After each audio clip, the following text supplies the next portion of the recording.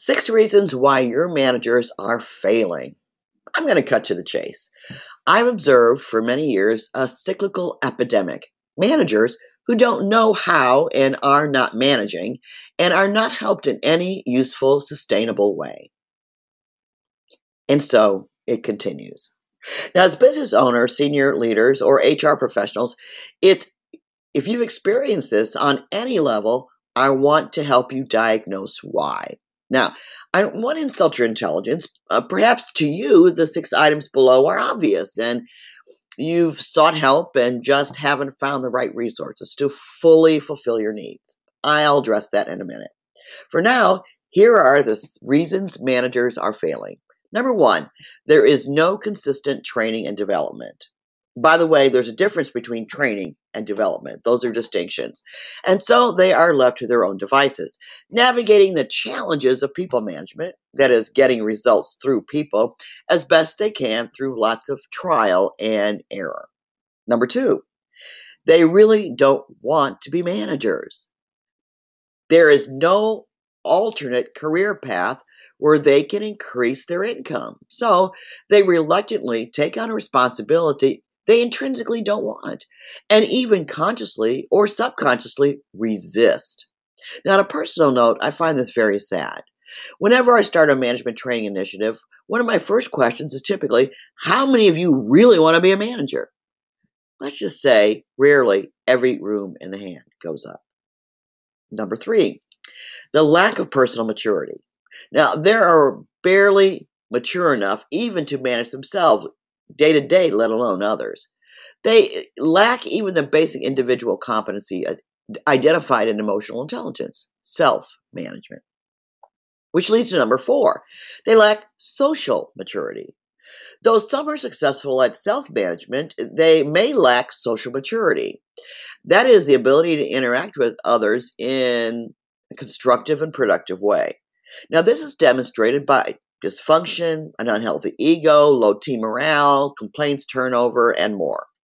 Imagine folks who are both socially and personally immature and yet are given power over a group. Or perhaps you don't need to imagine because you've experienced it. And by the way, I see this as almost basically cruel, subjecting a group of people to an unhealthy person. Life is way too short to have a bad manager. Also, it's fiscally irresponsible. Keeping an unhealthy manager is like paying someone to help you lose money. Number 5, they don't have the professional aptitude in a subject area and therefore are not respected by those they lead and yet are allowed to remain in their position, no matter what. Their ineptness is ignored. And number 6, they are being allowed to fail, which is my final reason. Overall, they fail because senior leadership lacks the business and people acumen to recognize how this situation, with all its ripple effects, is systematically undermining the very things they're working to achieve. And therefore, they're not motivated to remedy it. And for some, they are so used to minimal effectiveness, so they have little expectation of anything being different. You've probably heard the phrase, you don't know what you don't know.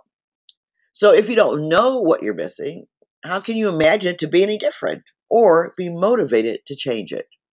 This is why talent leaves in companies in these kinds of environments. They know what it's like to be different, to work with healthy, productive colleagues, and their professional and personal tolerance is very low for immature or blind eye leadership. There are many conclusions that can be drawn from this. For this post, it's this.